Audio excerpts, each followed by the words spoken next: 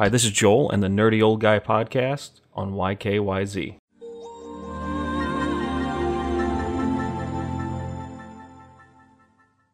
So, in our last episode, I talked about some changes coming to Gen. Now, to break it down in a little bit more detail. So, our YouTube channel will have a set schedule for actual shows, as well as a set schedule for our Twitch for streaming.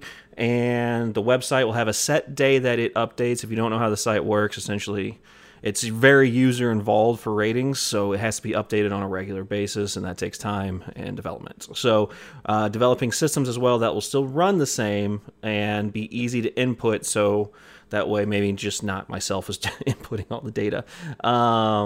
So you can see, hopefully by the end of next week, I know it's only Monday, but the end of next week we should have a set schedule ready to go on YouTube.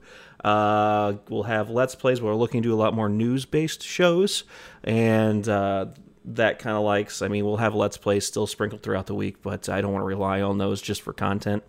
Those can kind of get lost in the shuffle, so we're going to look to expand the content with more news-based stuff, and weekly updates, like I said, of the site. So if you haven't seen genrated.net, go check it out.